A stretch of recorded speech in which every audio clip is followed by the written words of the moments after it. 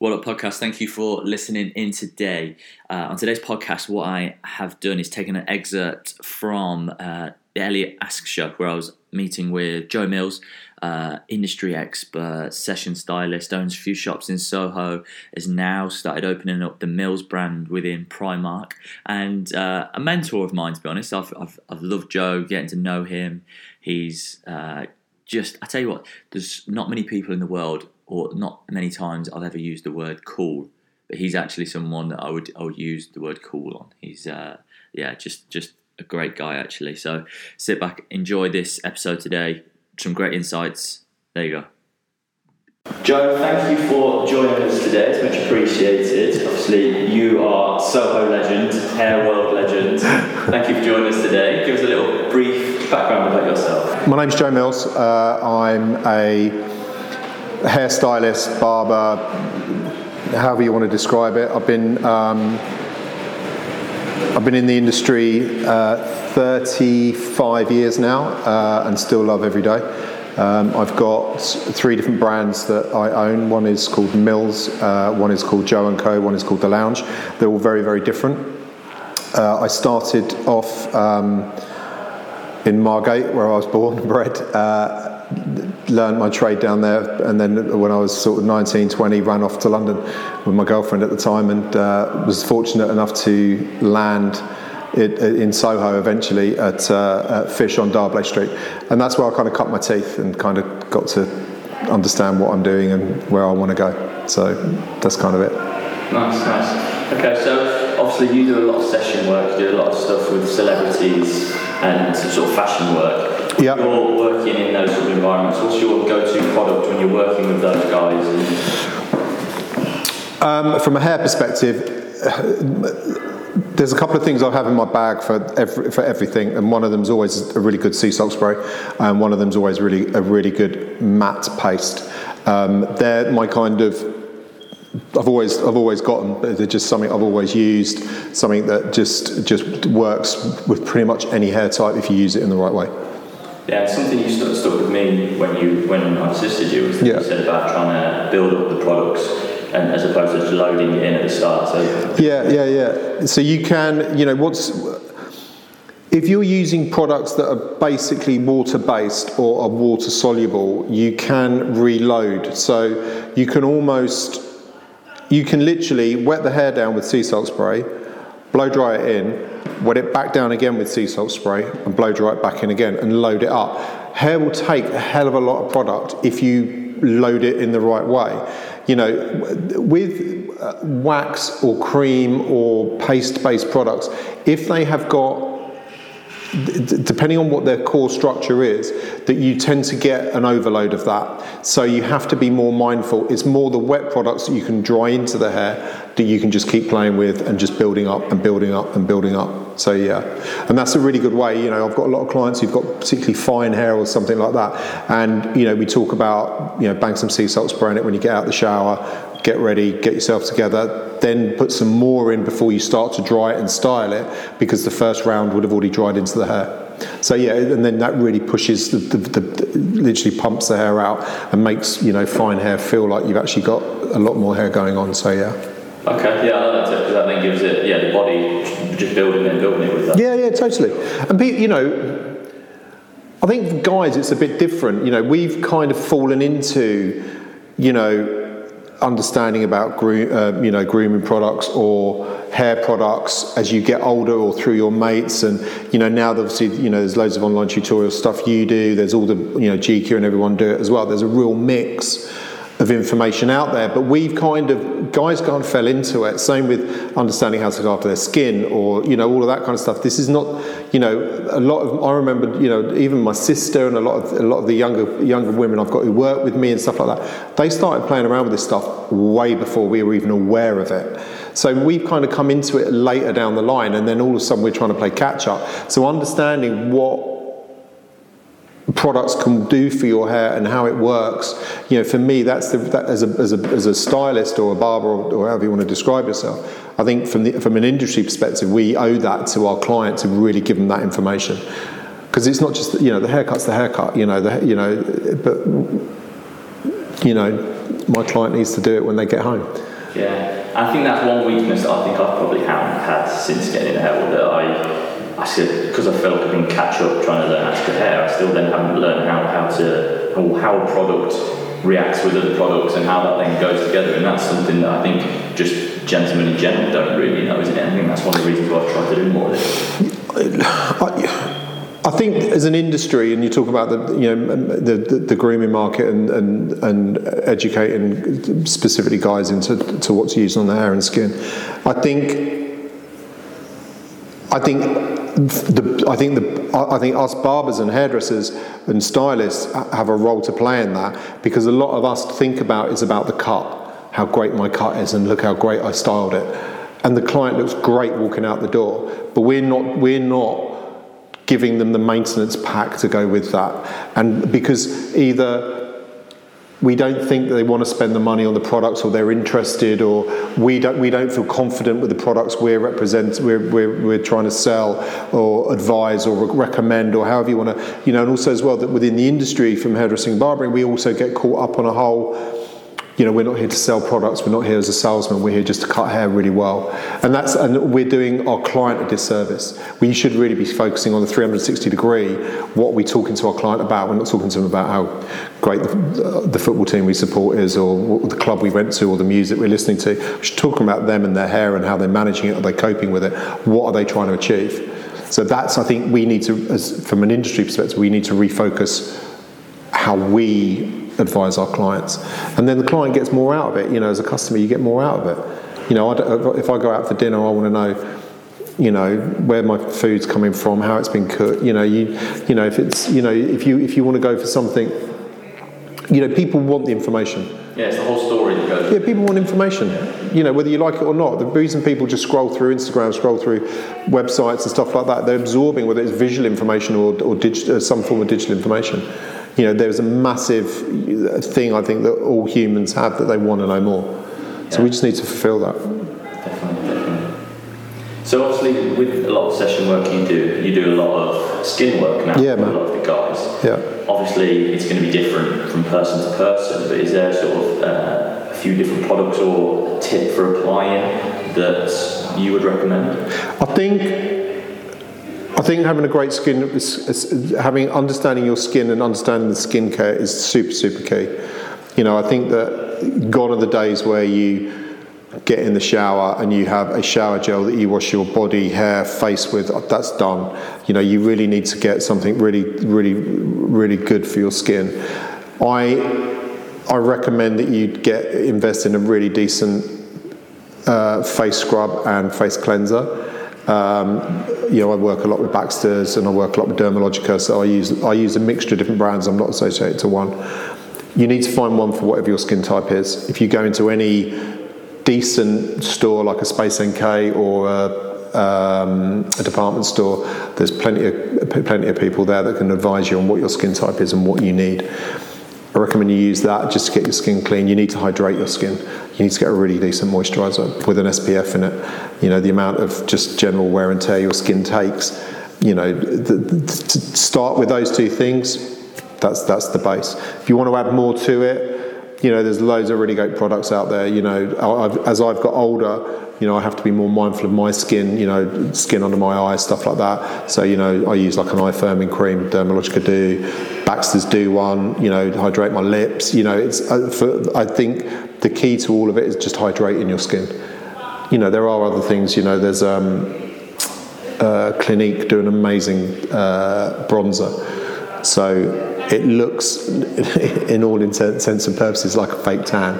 But if you take it and you put a tiny dot into your moisturiser, it just gives your skin a glow like you've been in the sun for a couple of days without it looking bad.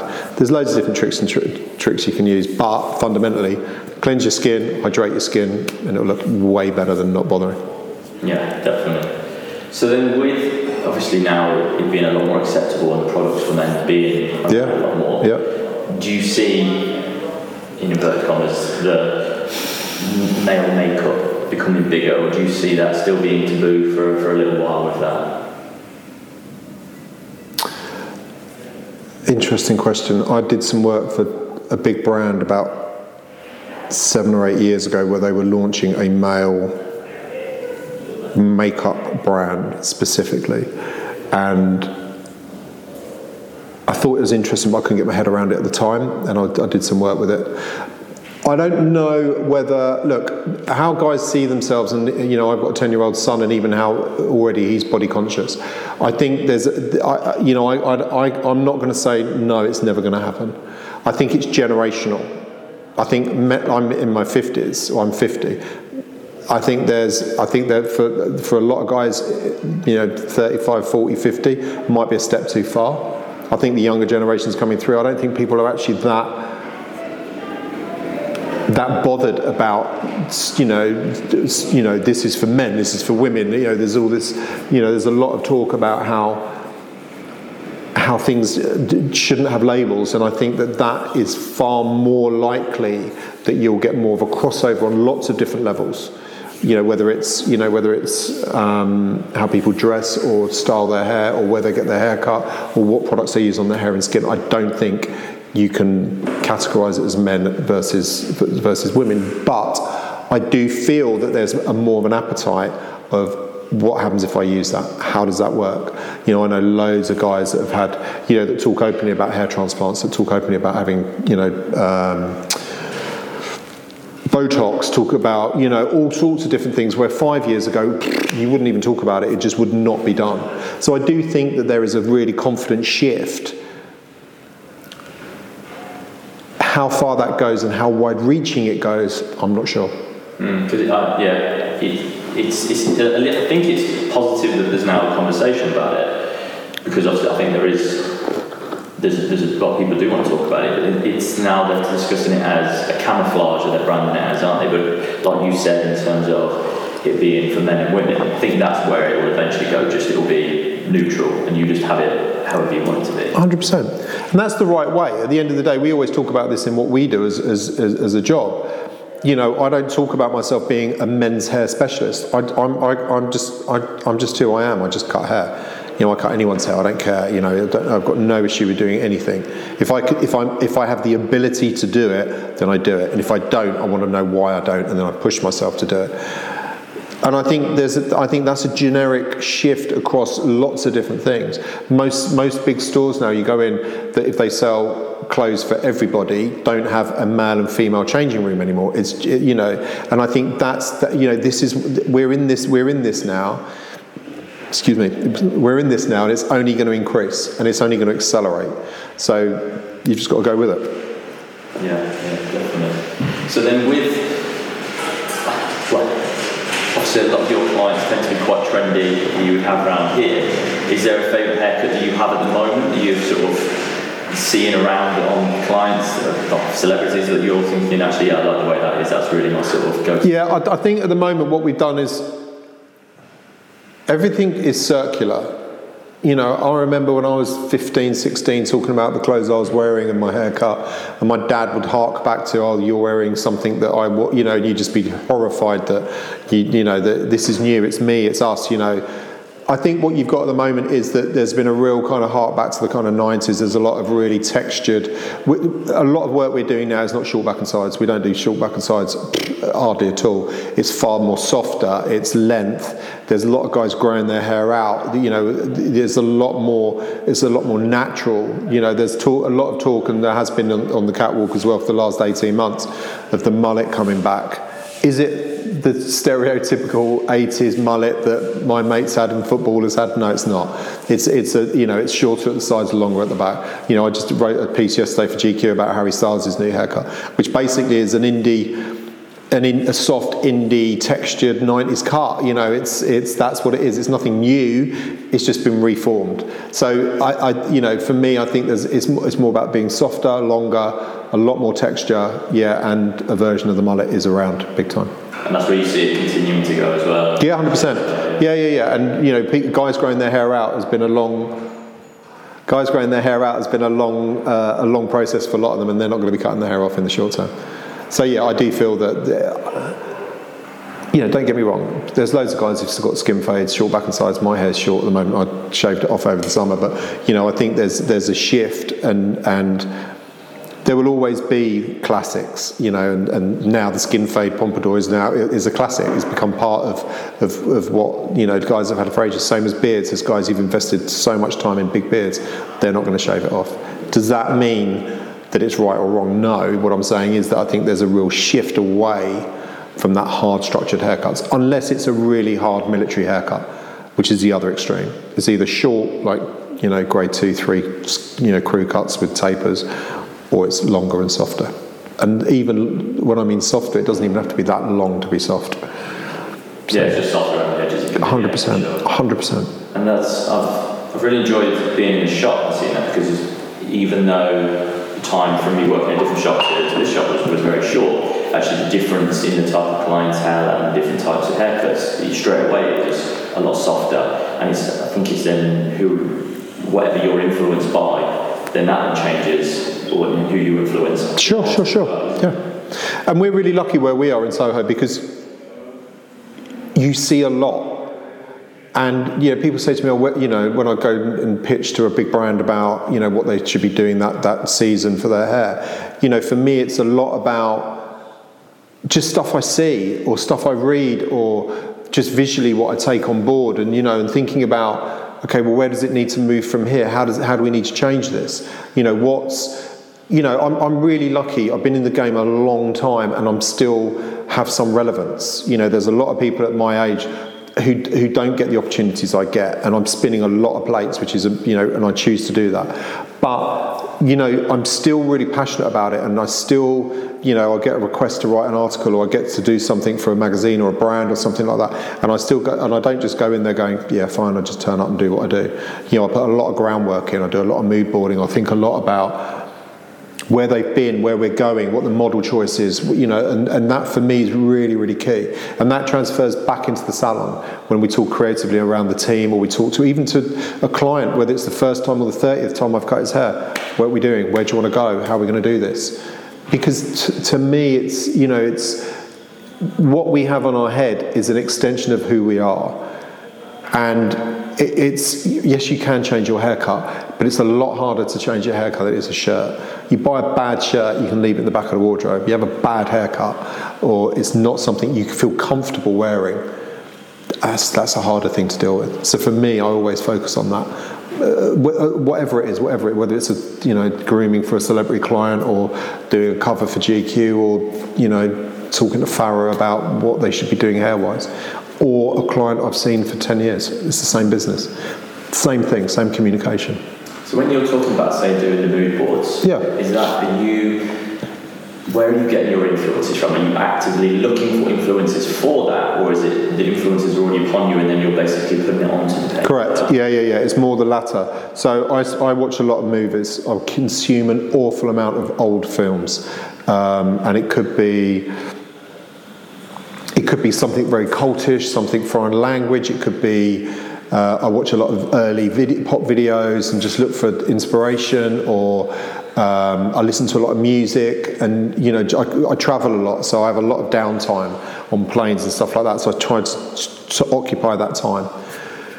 And I see things sometimes, like I was watching, so I did a big thing for a brand, and we were talking about longer hair and softer and stuff like that.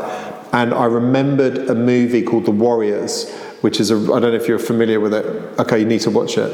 It's a 70s movie about street gangs in New York, and they're all different tribes, and one of the street gangs gets accused of murdering somebody, and they have to get across New York and fight all the other gangs.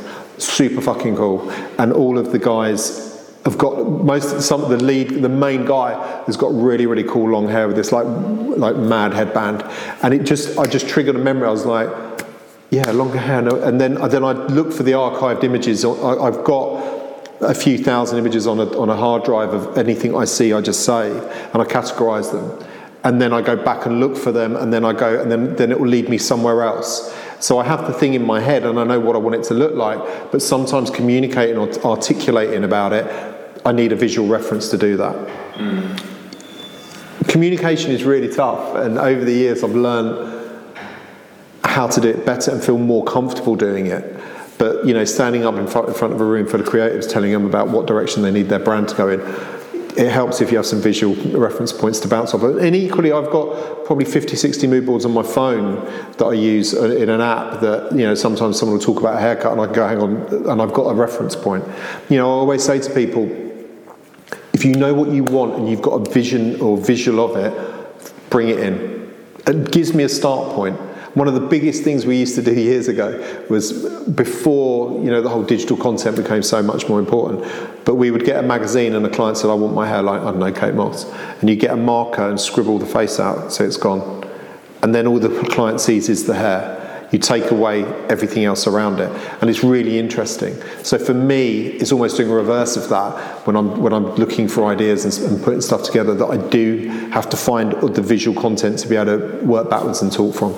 If that makes sense. Yeah, that does make sense. So I guess with that, then you would almost be a taste maker as opposed to trying to work out what the trends are going to be. You're almost setting the trend. You have to lead. Look, I'm not saying that I'm the one who goes out there and makes the decisions on multiple brands, but a lot of the brands I work for trust my call and my judgment on where it should go. And some of that is influenced by, are they a high street brand? Are they a high-end fashion brand? Is it a front cover of a magazine that's commercial? Is it a hair mag?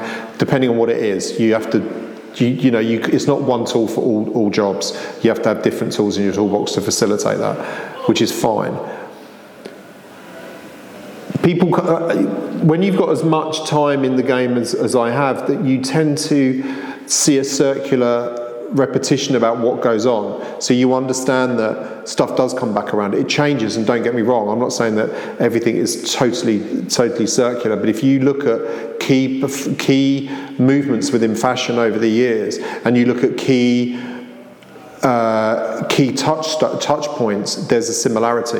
You look at Iceberg from last year, you look at Charlie Cullen's stuff that he did last year, that harks back to Acid House of 89, 90. I can find, you give me something now, I'll find a linear line back to where that originated from.